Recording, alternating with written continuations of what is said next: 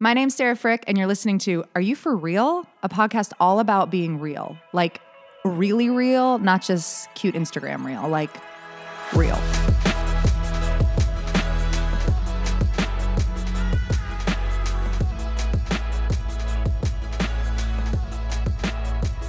You guys, welcome back to Are You For Real with Sarah Frick. Today, we are interviewing one of my absolute fave people. And I say that and I mean that because Ryan and I have only physically had a few interactions together. He lives in Tulum. I live in Charleston. He is one of the trainers at Amanasala where we go run our retreats.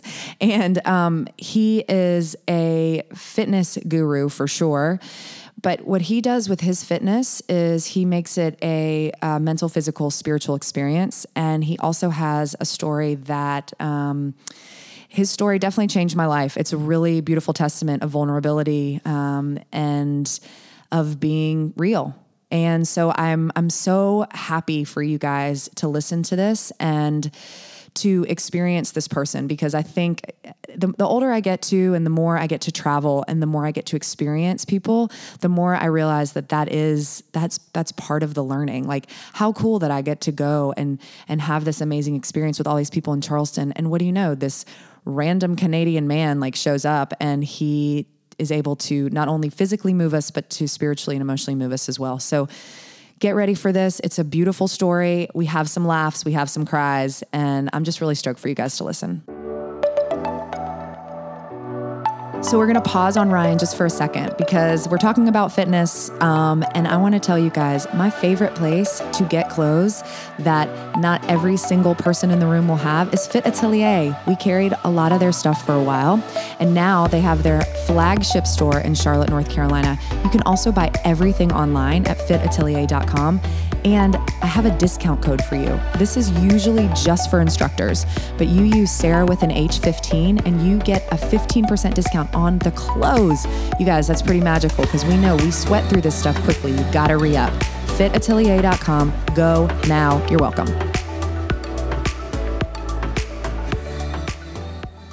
All right, you guys, we are here with Ryan. We got Ryan on the line from Mexico. He is in Tulum, and I met Ryan almost a year ago. It was last February, and he was a trainer at Amanasala where we do our retreats. And we met and we started talking and he shared his story, and it was a really lovely story. And we went back this October actually, and we got to reconnect again and got to co-teach together and just had a really great connection. And I just wanted to bring him and his story to you guys. So I'm going to let Ryan tell a little bit about what he does in Mexico. Hi, everyone. So I've been living in Tulum for about 5 years. I come in and out a lot, but I primarily base myself out of here. And I work here as a trainer, so primarily in the arena of physical fitness, so personal training and group training. I kind of co-host a recurring retreat that we have at Amanasala called Bikini Bootcamp. We have a new retreat every week, and I participate in that.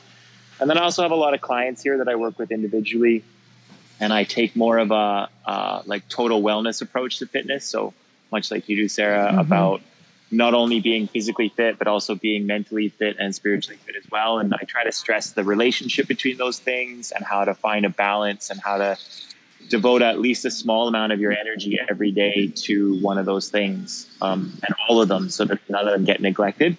And a lot of the training that I do will sort of incorporate all three in one shot. So if you do a training session with me, it's not just physical fitness, but I'll probably include a short meditation and some mental exercises kind of snuck in there as well, so that you're able to really garner the feeling of having that kind of total wellness element to it. Yes. And when we were there, Ryan's worked out both of my groups that we took to Tulum, and it is a killer workout, and it's so much fun. And I love that you're able to incorporate all of those three things in fitness, because I think that, I always say fitness, you can get fitness on every corner in every major city you're in, but if you can connect people to their heart and to their brain and to their breath and to their spirit, you're going to create a sustainable experience that they're going to want to keep coming back to for themselves. And it's a special thing to do, because in that space of creating that you as the leader, as the instructor, you have to create a trusting space of vulnerability as well. And so the first time that I met Ryan, actually, I think the first time I heard you share this story, we were at, what were those things called? The cenotes? Cenote, yeah. Yes. And we were like sitting there. I wasn't a huge fan of the cenote, so I was just sitting there eating the fruit. And Ryan started sharing this story. And I would really, if you don't mind, I'd love to just kind of go into that if you're open to sharing that. And then we can go from there. Okay, cool. So I grew up in kind of what you might consider a broken home. You know, both my parents were drug addicts and alcoholics, and I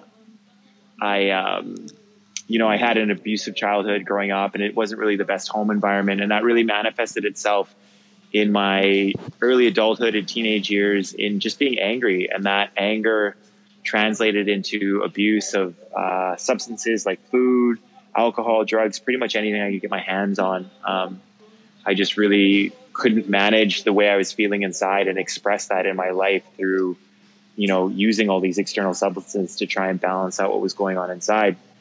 And it kind of culminated when I was living in Australia. I was in my early 20s, and I was a very serious alcoholic, and I was kind of transitioning from that alcohol abuse into serious drug abuse. And it's kind of a gray area. It's that point. I'm very lucky I managed to catch it when I did, because there's always that point where you're someone who may be doing drugs recreationally with your friends when you're out drinking or partying, and then all of a sudden it's like a Wednesday afternoon and you're alone in your apartment and you're doing them. And that's when you kind of catch yourself and say, okay, like, this is not good. I'm in a really bad place here.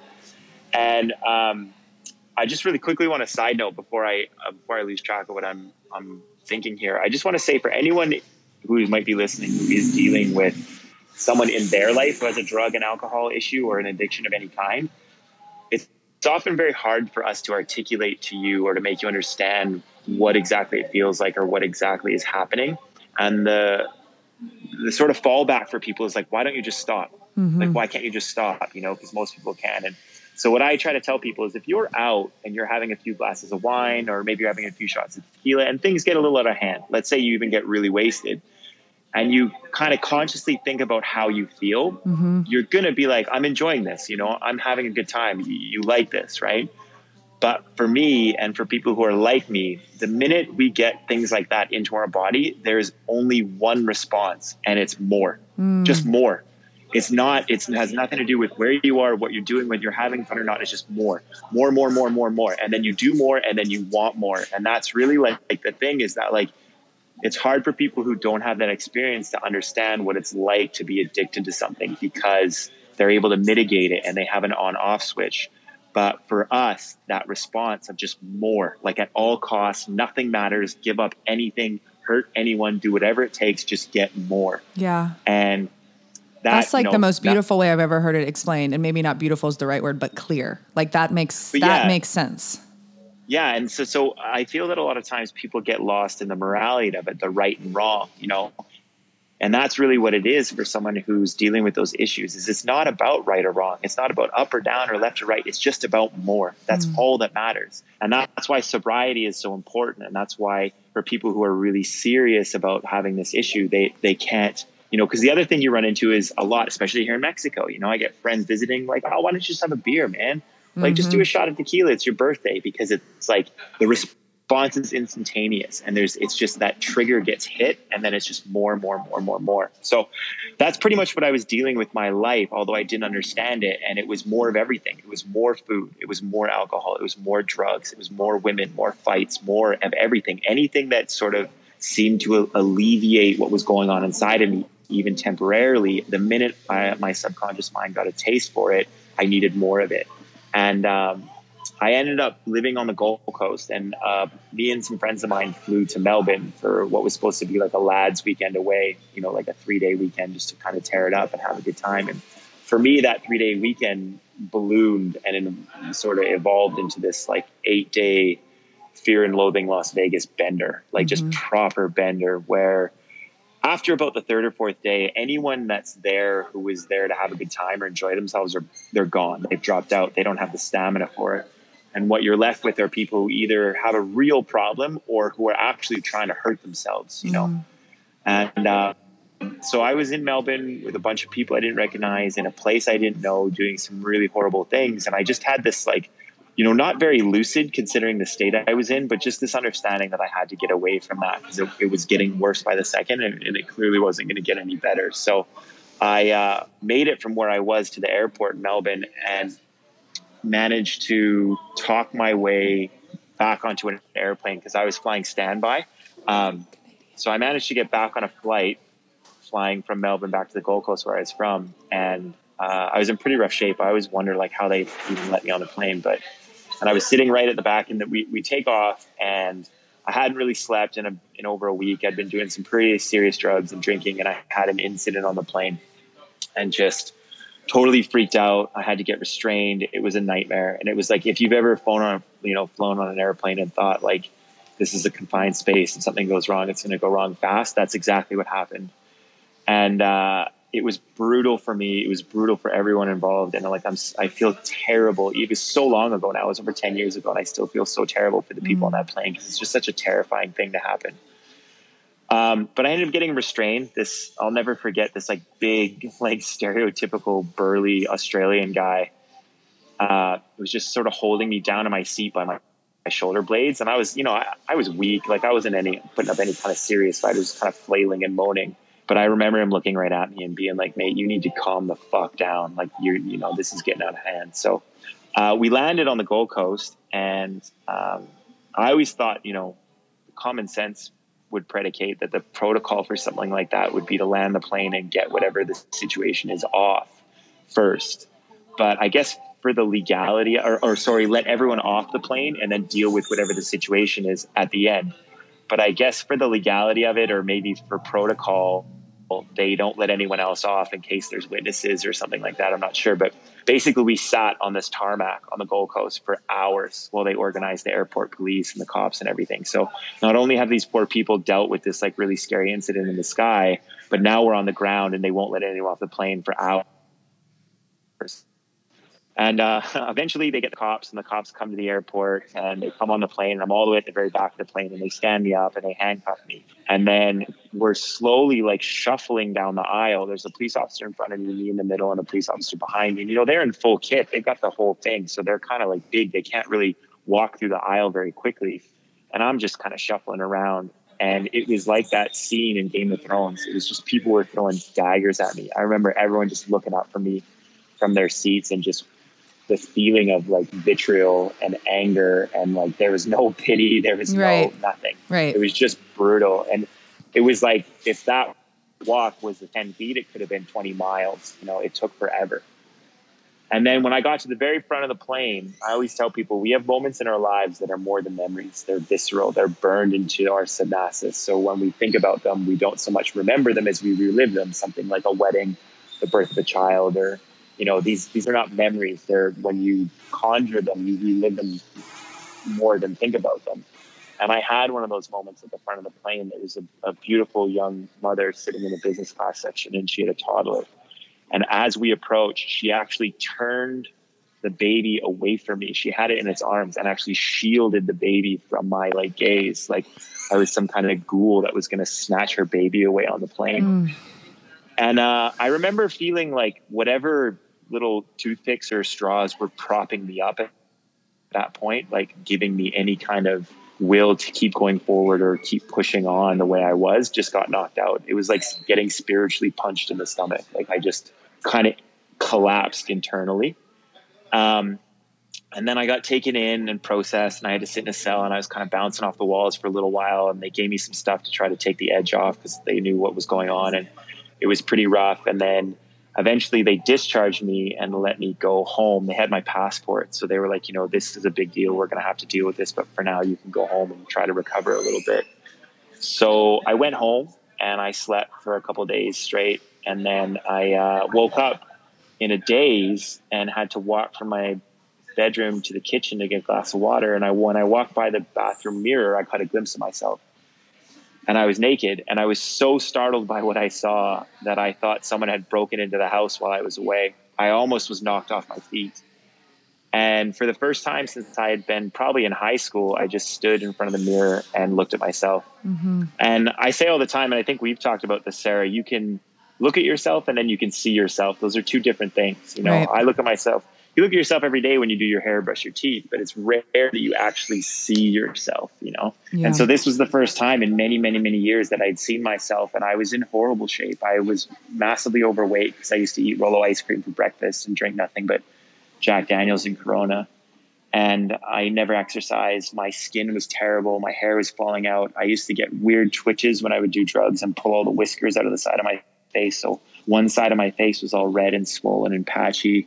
I had jaundice because I was had such poor nutrition and was drinking so much alcohol that the whites of my eyes had turned like a light shade of yellow. I kind of look like a zombie, to be totally honest. And at this time I'm 23 or 24, I think. Okay. 24.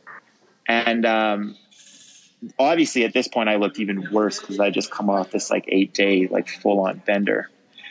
And then it gets kind of watery. Obviously, you know, I've told this story a lot of times and I've done talks and stuff. So I've sort of pieced it together, meditating on it and thinking back to it over time. It's kind of wishy-washy, but I do remember the purveying sensation that the last thing I wanted to do was cause more trouble. I remember the thing that I cared most about was not leaving a mess. So I decided that like hanging myself or shooting myself were not going to be good because that was going to be too rough for whoever to find me. And so I kind of decided what I would do is fill my bathtub up with water, and then slit my wrists and then sit in the tub and knock the drain out with my foot and then just bleed into the tub. And then I figured that as the water drained, the blood would drain into the thing. And then when they found me, I would just be kind of a limp body in the bathtub. I kind of thought that was the most, nicest way to do it. So I was sitting on the edge of my tub, waiting for it to fill up with water and just crying. And, I was really ready. Had made that decision. And, as the tub was filling up with water, all of a sudden, out of nowhere, I try not to get too mixed up in the terminology of it, whether you want to call the hand of God or the divine energy or whatever it was, but something intervened. And the way it manifested itself for me was just the sound of my own voice. It was like being in a soundproof room. So all noise and all light and everything dropped out from around me. And it was just the sound of my own voice. And it was really just this like logical deduction. It was really just like, this doesn't make sense. Like, what kind of overseeing higher power would put you on this earth to suffer and be angry for 25 years and then take your own life alone in a foreign country? Like, how bad does whatever is controlling things around you have to be for that to be your outcome? Like, that cannot be right. And the more I started to think about that, the more I was like, that's right. Like, this is just not right. This is not how it's supposed to be for me or for anyone. This isn't what life is. It can't end this way. And so I made a conscious decision right there, like super drastic, to change every single aspect of my life. So not just to give up drinking, not just to quit doing drugs, not just to stop fighting or having like one night stands or doing all that kind of stuff, but just everything about what I was doing had to change. And if I still felt the same way in 6 or 7 months, some, arbitrary period of time, then I would continue on with the path that I was on.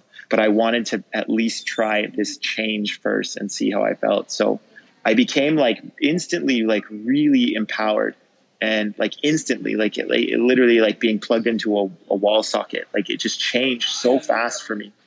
It was almost overwhelming. And then I went into my kitchen and I poured out all my booze and I flushed down all the drugs and I took out everything, like salt, pepper, ice trays, literally everything that was even food related, bottles of water. And I put them in 2 big garbage bags and I dragged them down to the curb.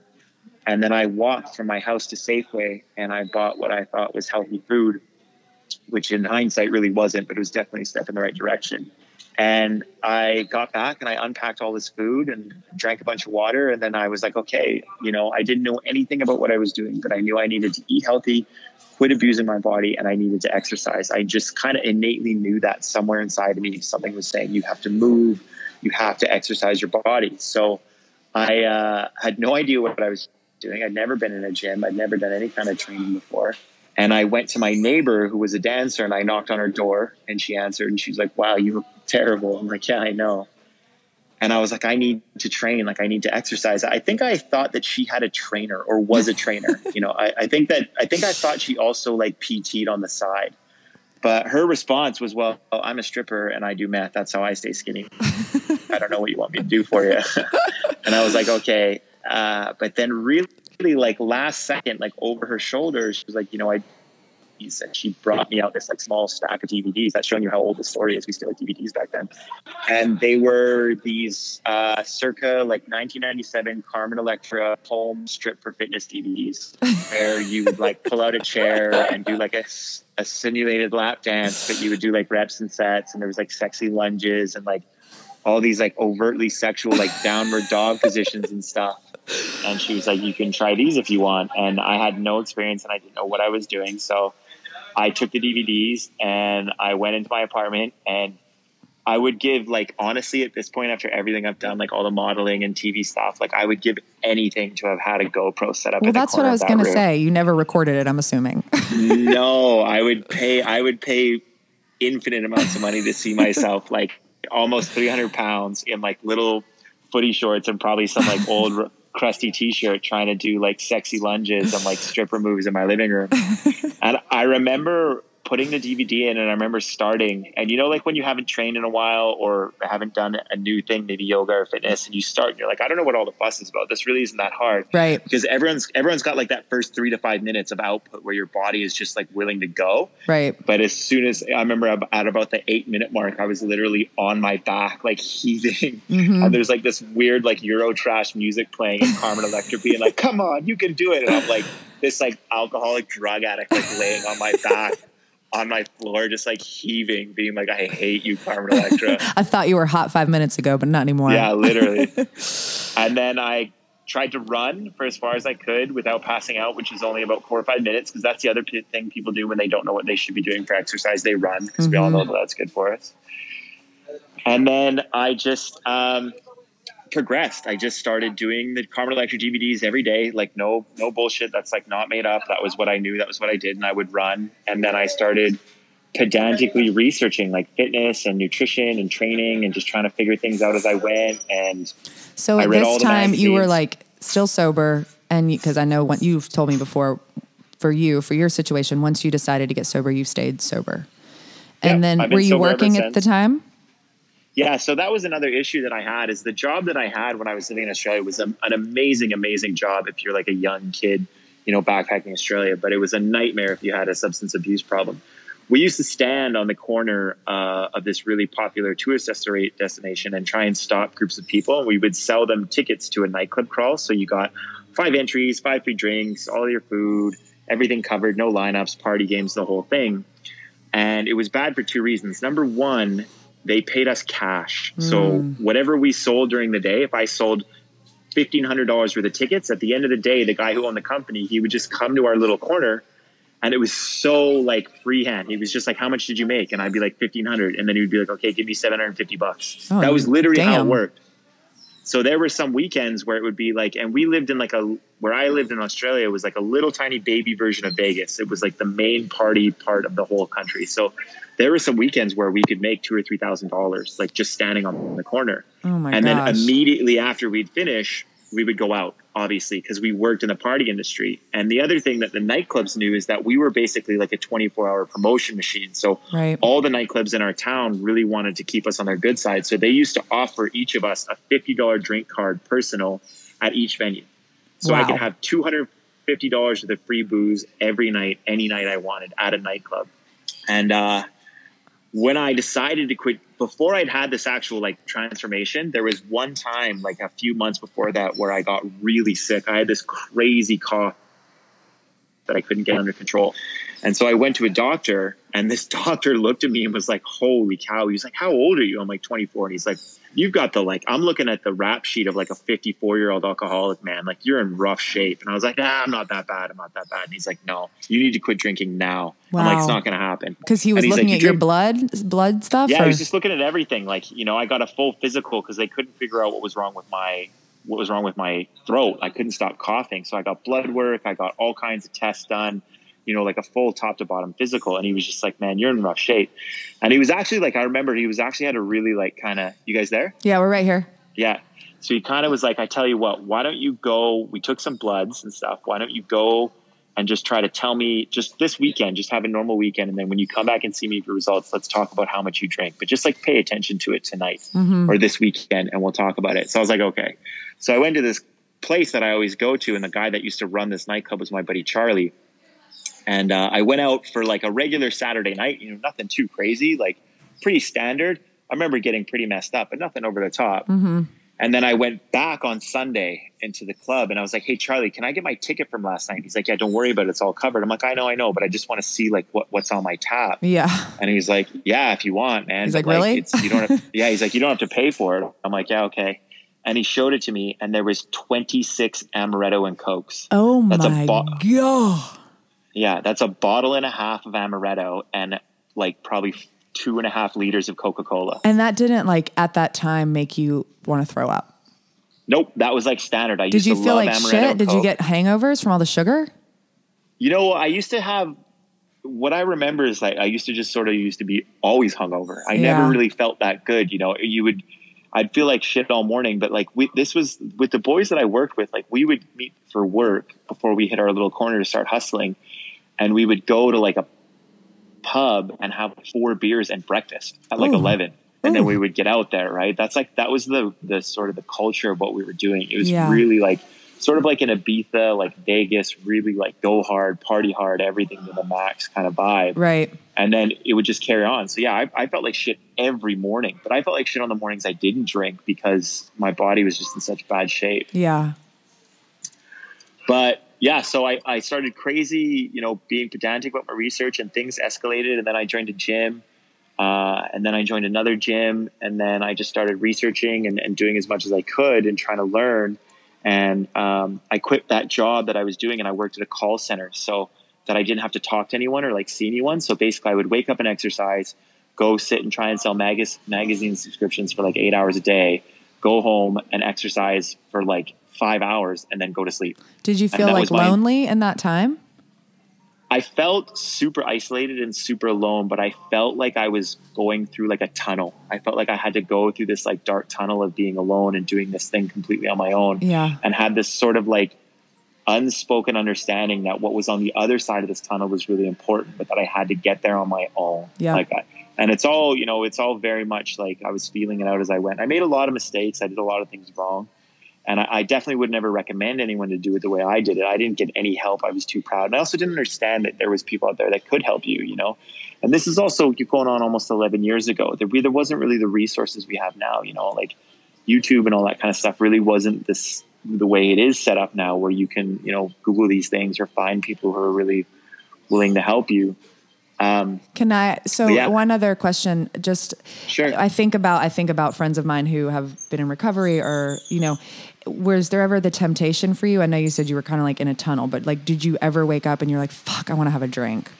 Or were you just like so focused on what you were doing? Yeah. So what I used to do and what I remember from that is that all of my like withdrawals and all of my desires, I buried under an avalanche of physical pain. Mm-hmm. I'm talking about just like going into the gym and doing like no word of an exaggeration, Sarah, like 900 sets. Holy shit. I'm talking about like just freakish workouts where like I would work out and then walk out of the gym and go across the street to like a 7-Eleven and eat a bunch of power bars and power gels and then go back to the gym. Because it wasn't that I wanted to stop training. It was just I got too hungry because I'd been there for almost 3 hours. And I remember, you know, then when I would go home or in the mornings or throughout the day, what someone might consider like the ache of wanting a drink or wanting to do drugs was just buried underneath like muscle soreness and like fatigue for me. Right. Until and then I was able to kind of wean myself off both at the same time. Mm-hmm. You know, the more I started to understand how your body works and how exercise works and how to diet and train properly, the less I overdid it. But by that point, I had already sort of gotten over the hump of those desires, you know? Right. But like all people, you know, after about a year or two, like all people, I had that moment where I think I was at a festival with friends and I had, you know, I was like, yeah, I'll have a drink or whatever. I can't, you know, and then things went fine. I was like, oh, you know, I really knocked this on its head. Like I must have got this under control. And then I think it was within like 3 or maybe 4 weeks, I was under arrest and in the drunk tank, you know? Right. I had that happen pretty much within the first year. And then that was it. That was the only time. Right. So you knew, like, that was it. I was like, okay, this is a lifelong thing. This isn't something I'm going to be able to like fix or whatever. Right. But so I was going through this tunnel of training and dieting or whatever, and I got into incredible shape. I obviously did it the hard way, and I did it in a way that I wouldn't recommend to anyone. But you guys, just Ryan is in shape. incredible shape. Let me tell you. Thank you. I appreciate that. And I ended up making a kind of a new group of friends and hanging out with some different people. And I was living with a friend of mine at the time, and we had a 2-bedroom apartment, but it had 1 bathroom.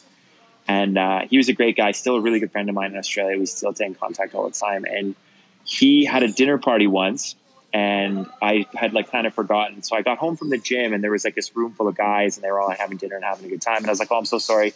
Let me just quickly shower and change, and I'll get out of your hair. And then as I'm leaving, one of the guys in the party is like, my name's Russell. I'm a photographer. I'd love to work with you. And I'm from like the hood, you know, I grew up pretty rough. And I'm like, yeah, man, I'm, you know, and he was like obviously gay, like flamboyantly so. And I'm like, I'm good, man. Like, right. I'm not playing, you know? You're like, what do you want from me? No, exactly. He's like, no, you know, I'm professional. I've been published. I can show you all these magazines I've been published in. I do work for like big time agencies here. And I'm like, yeah, I'm like, if any of my friends back home saw me in one of your photographs, that would be the end of me. So like, I'm good. And then he was like, well, I'll give you $1,000. And I was like, where do I sign? Yeah. And so we went out a couple of days later and just did this photo shoot on the beach just for fun, you know, I'd never done anything like that before. I was like wildly camera shy. I'd never done anything even close to that. And used to obviously being how I used to look, I used to hate being photographed or anything like that. So I don't have a whole lot of photos of me from when I was really out of shape. And then he published that photo on his website, and it ended up in like a Google search. So then very shortly after that, I got an email from someone from Men's Fitness in Australia. And they contacted me on Facebook, and they had the photo that they'd scraped off Google, and they said, is this you? And I'm like, yeah. And they said, we'd love this image. We'd love to use it as the cover for our next issue. And I was blown away. And that was like 6 months later, right? 10 months. 10 months. So it was, yeah, crazy. 10 months, almost to the day, 10 months. And so they were like, well, you get the photo released, so get Russell to sign off on it. And Russ was like, yeah, as long as they credit me in the magazine, it's fine. And then the editor was like, why don't you fly down to Sydney and meet everyone, and we'll do a little like meet and greet, and then you'll get to see your cover before it actually comes out. So I was like, yeah, sweet. So I flew down to Sydney, and I remember going into the editor's office and sitting down, and he was like, yeah, nice to meet you. And he was like, so, you know, what's your background? Like, did you play sports in high school? Like, are you a trainer or a fighter? Like, do you play football? And I was like, Nate, 10 months ago, I weighed almost 300 pounds, and I was doing sexy lunges in my living room, and I did this all on my own. And I had one photo of what I used to look like, and I showed him the photo. I'm like, this is literally what I looked like 10 months ago. And he was like, okay. So then we reshot we used the same photo, but then we reshot a bunch of stuff for the inside. And it was just supposed to be the photo. That was it. And then we released this thing called, he like redid the whole article. And it was like, the head of the article was like, overweight party slob to 5% body fat. Is it even possible or something like that? Right. And the cover had like a little insert of me when I was out of shape, and then the main photo of me walking down the beach. And then the minute that came out, it was just like a tidal wave. It was like an avalanche of people contacting me, obviously to say congratulations and stuff, because I kind of dropped off the map, right? Like I didn't really tell anyone what I was doing. I just kind of disappeared and then showed back up in this like crazy version of myself. And from being contacted like that, one of the biggest things I got was, can you help me?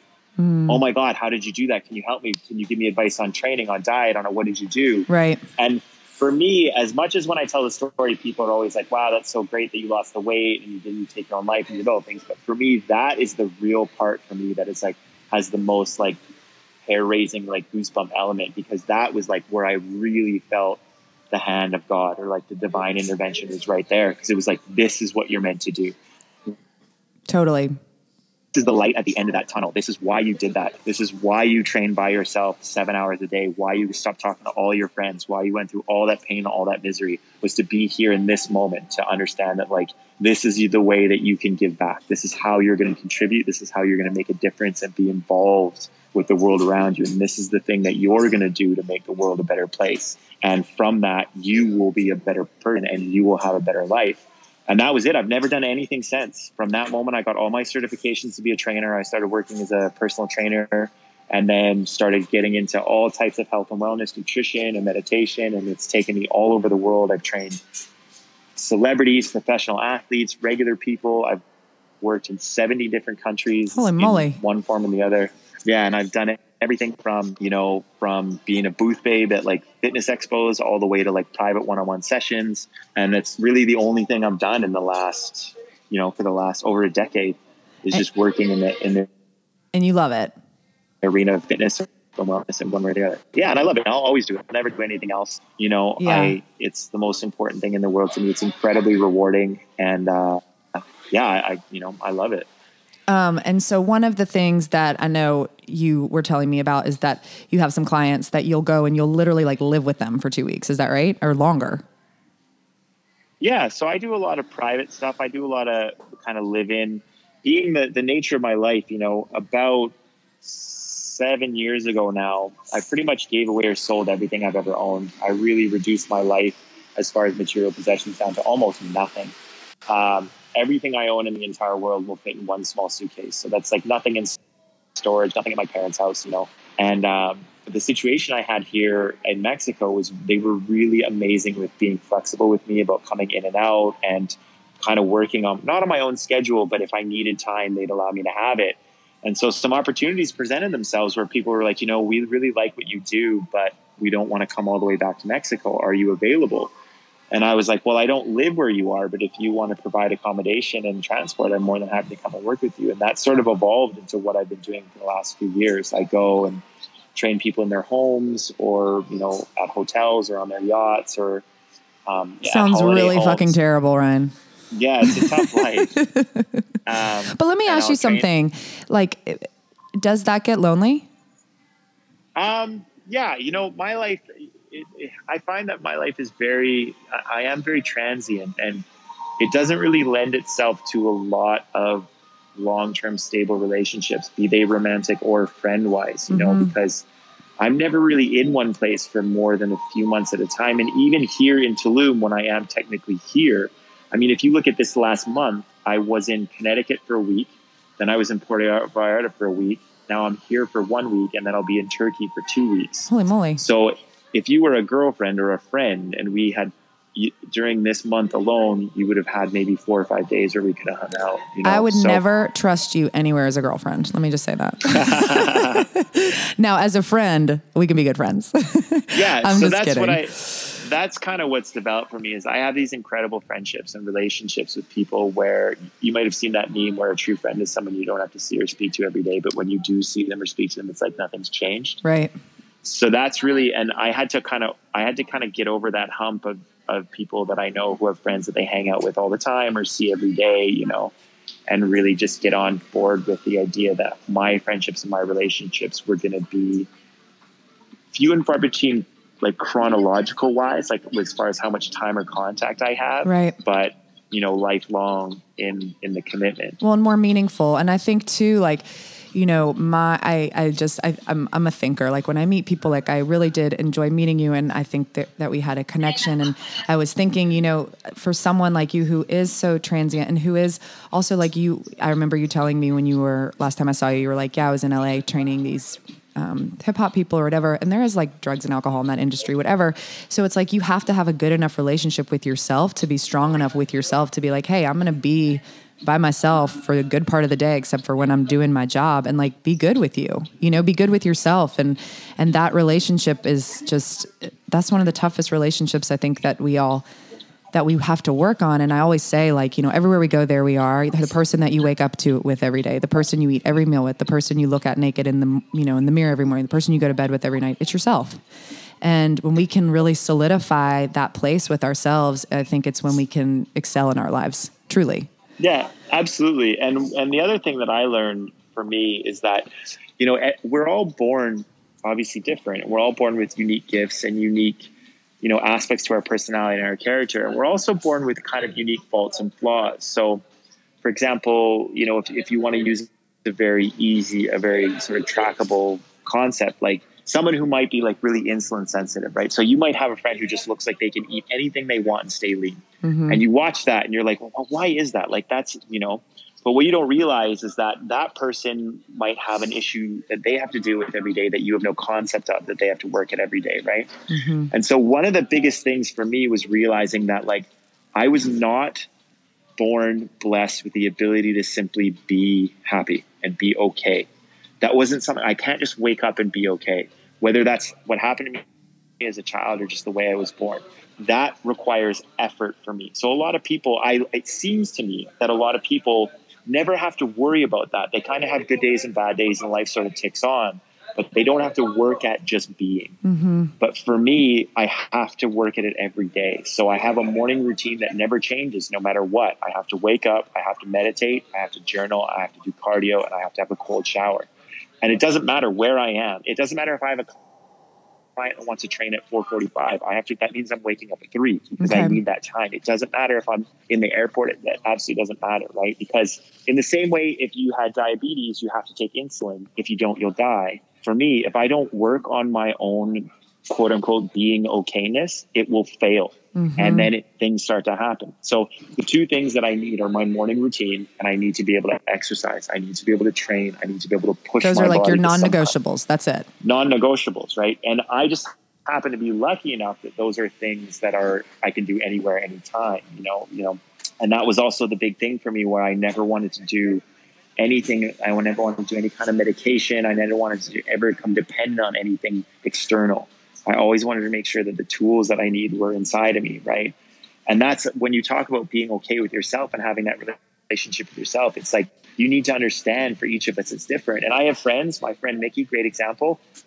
It's only a certain amount of days per month that he can go without surfing before his life starts to collapse. Like literally, like he can't perform at work. He starts fighting with his girlfriend.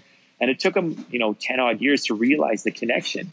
And it's not about whether or not you like surfing or if it's a sport or anything. It's just like that was something that is part of who he is, and it's important to him, and it keeps him even. It keeps him like on the level that he needs to be on. And for a lot of people, it's yoga or family, or it can be work, it can be anything. But when you say like you need to know yourself and develop that relationship with yourself, one of the things you need to seek out is what are your anchors? What are the things that anchor you to your existence, that keep you where you need to be, keep you focused and keep you happy? And understand, I cannot stress this enough, they won't be the same for you as they are for anyone else. You can go to a yoga class and 50 people are being so fulfilled and so balanced in that yoga class and feel lost. And then you're in an even worse position, because you know what it is for you? Maybe you need to get in the gym and put 200 pounds on your back and squat until your eyeballs pop. Right. There's nothing wrong with that. One of the big problems that we have is that we tend to look at what other people are doing or what we think is going to keep us in that place where we're okay with ourselves and we know ourselves, and then try to replicate it in our own lives, So what is your best, what works for you? Like tool, like what's your best practice? Because I totally hear you. And like, for me, I have non-negotiables too. Like one of my non-negotiables is I have to sweat. Like I have to sweat almost every day. It's just something that gets my brain right. I know that. But like when you're talking to people who are, starting to develop, and I'm not a huge fan of the term self-care. I'm more of a fan of the term like caring for the self. So when you look at people like that and they're coming to you and they're like, dude, I'm broken. How do people that are so disconnected from themselves and their basic human needs, how do they start to say, okay, I need my meditation, my cardio, my cold shower? Like, what are some tools? And I'm interested in this too, because I think about this a lot. Like, is it like trial and error? Is it, what is it? What do you think?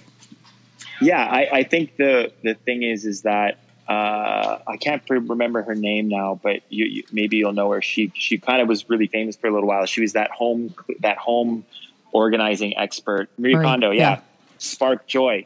And what she would do is she would come into your house and all your material possessions, you would hold it, and she would ask you, does this spark joy? And if your answer was no, then you get rid of it, right? And that's such like a weird and arbitrary thing. But like for me, if I'm talking to someone who's struggling and who wants to make a change, the first thing I always say is the first thing you got to do is meditate. And the thing is don't get caught up in what that means. Don't get caught up in whether do you need an app or do you need a room or should you be on a rooftop with the sun setting? I don't, none of that. Like just sit and breathe and listen to your own thoughts and just try and take even 30 seconds and develop a practice of where you're meditating and however that manifests in your life, whatever that means for you. Learn to connect to your mind, to your breath, to yourself, right? That's the first step. A strong mind lives in a strong body, and spiritually they're all connected. And the second thing is live your life through passion, right? Like what sparks joy, If yoga is really firing your rocket, then let it be yoga, but don't get caught up in what you think it should be or what your community is doing or what, the people around you are doing or what any advice anyone's trying to give you, right? Like, cause I love yoga more than anything. I think it's incredible. And I try to incorporate it as much as I can, but I have to look at my day and say, I really only have a certain amount of expendable physical energy. Right? There's only so much I push. Yep. And I know that what's important and what's going to keep me happy and keep me on my path is by laying out at the gym. I'm talking like just like walking out of there like a corpse. Mm-hmm. And then so it's like I don't have the energy to go and do yoga, right? So it's like I have to make that choice. And there are some days where But I did kick both. Your ass, didn't I? Yeah, absolutely. Yeah, which is why a class like yours was really right up my alley because it had all the elements of that really drive and that hard work, as opposed to, something a little bit lower and slower, as well as having like the stretching and the breathing that's incorporated with yoga. Right. I did that class in like swim trunks. I wasn't even ready for it. I was so like, I was just like, oh, I was so proud. I was so proud of you. Yeah, I was like, I'll just kind of watch, and then everyone's working so hard. I'm like, oh, fuck that. I'm not just going to sit here like a lump. Yeah. So I like dove into it. And then before I knew it, I was like, man, I am really under equipped for this. I hadn't eaten breakfast. I was wearing swim trunks. I was like sweating everywhere. It was funny. But, you fit right in. Well, go ahead. I think really all it is like you say, is just try to live your life through passion. I think we have internal instincts. Something is going to ring true for you and you'll know it. And that comes from, like I said, developing that practice of listening to yourself, of thinking and breathing and meditating and knowing. And again, if it's rollerblading, then rollerblade till your eyes bleed. If it's Pilates, then do Pilates. But more than the physical response and more than anything else, you want to pay attention to whether or not it sparks that joy, it sparks that passion inside of you. Yep. Because that's what's going to keep you on that path as well. That's what's going to make, your every Monday, Wednesday, Thursday class be a breeze, as opposed to like, oh, I have to go to Orange Theory. Like, oh, I gotta, right. I've in 15 years, I've never had that once at the gym, not once. And I know that sounds hard to believe, but literally not one time. There's been times where I physically felt tired or had a headache or my back hurt, but I've never once been like, oh, I've got to go to the gym. I cannot wait to get in there every single day. So in yoga, we call that tapas. So that's the fire. That's like your tapas is your fire. It's it's like a burning zeal inside of your body. And it's your passion.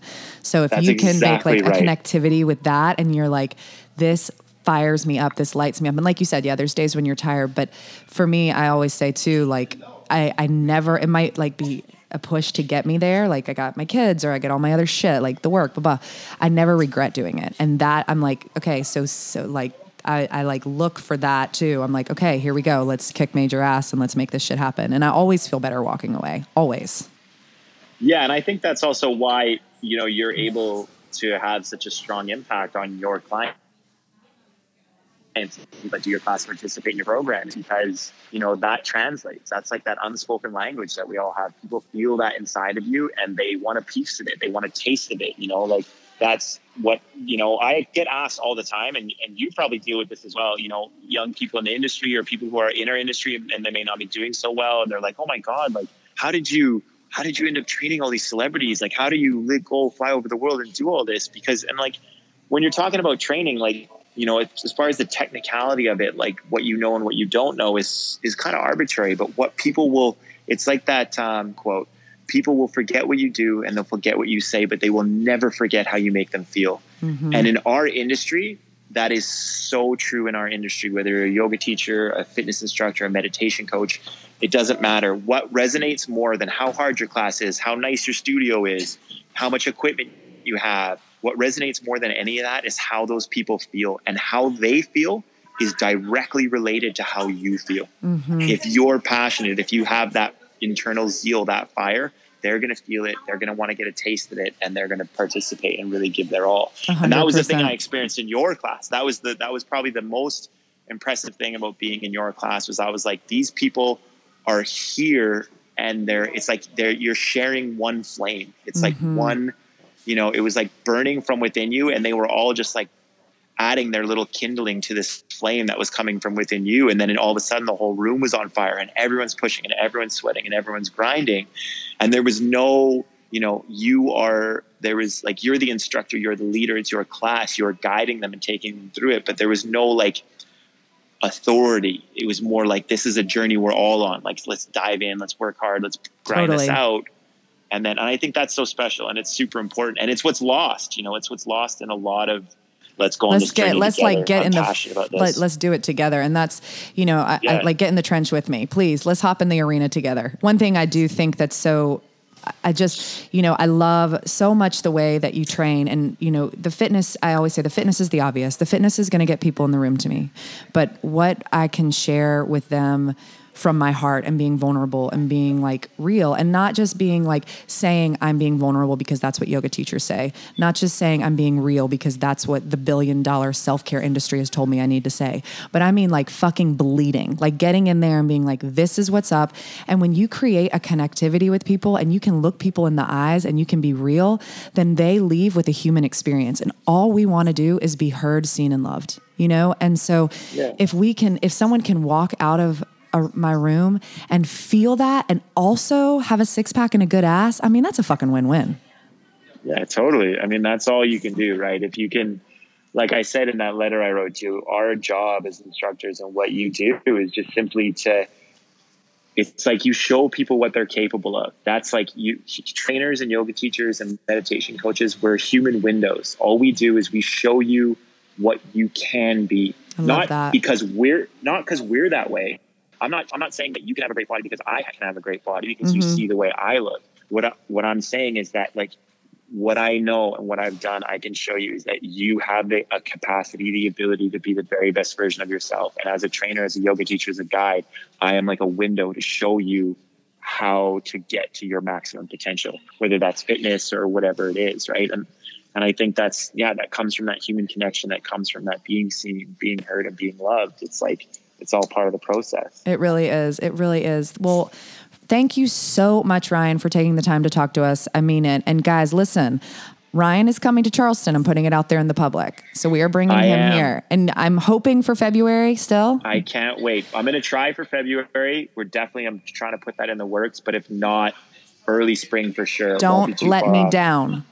I'll be there. Don't you worry. I honestly, I can't wait. I feel really just even having this conversation, I definitely want for my clients to get a fitness experience from you, but you really, Ryan, I mean this, I talk to people in the industry all the time, as I know you do as well. You have something really special to offer. So I'm just so excited for you to come and to share yourself, and for people to get to be part of your magic. So thank you. Enjoy your beautiful day in Tulum. It's fucking freezing here, so we're very jealous of what you're doing, but we will chat soon. Okay, thank you so much, Sarah. Take care. Bye-bye.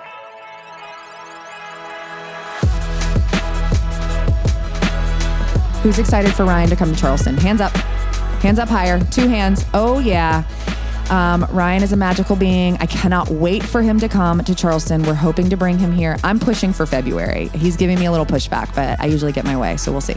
But when he comes in March, hopefully if you aren't in Charleston and if you've never experienced him out of the States, you can even come in town. We're going to be running some workshops and letting him chat and do his thing.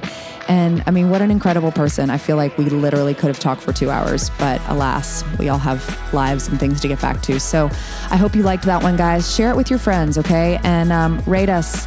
Tell everyone you love us, because we love you and we want to keep doing this. Have a fantastic day.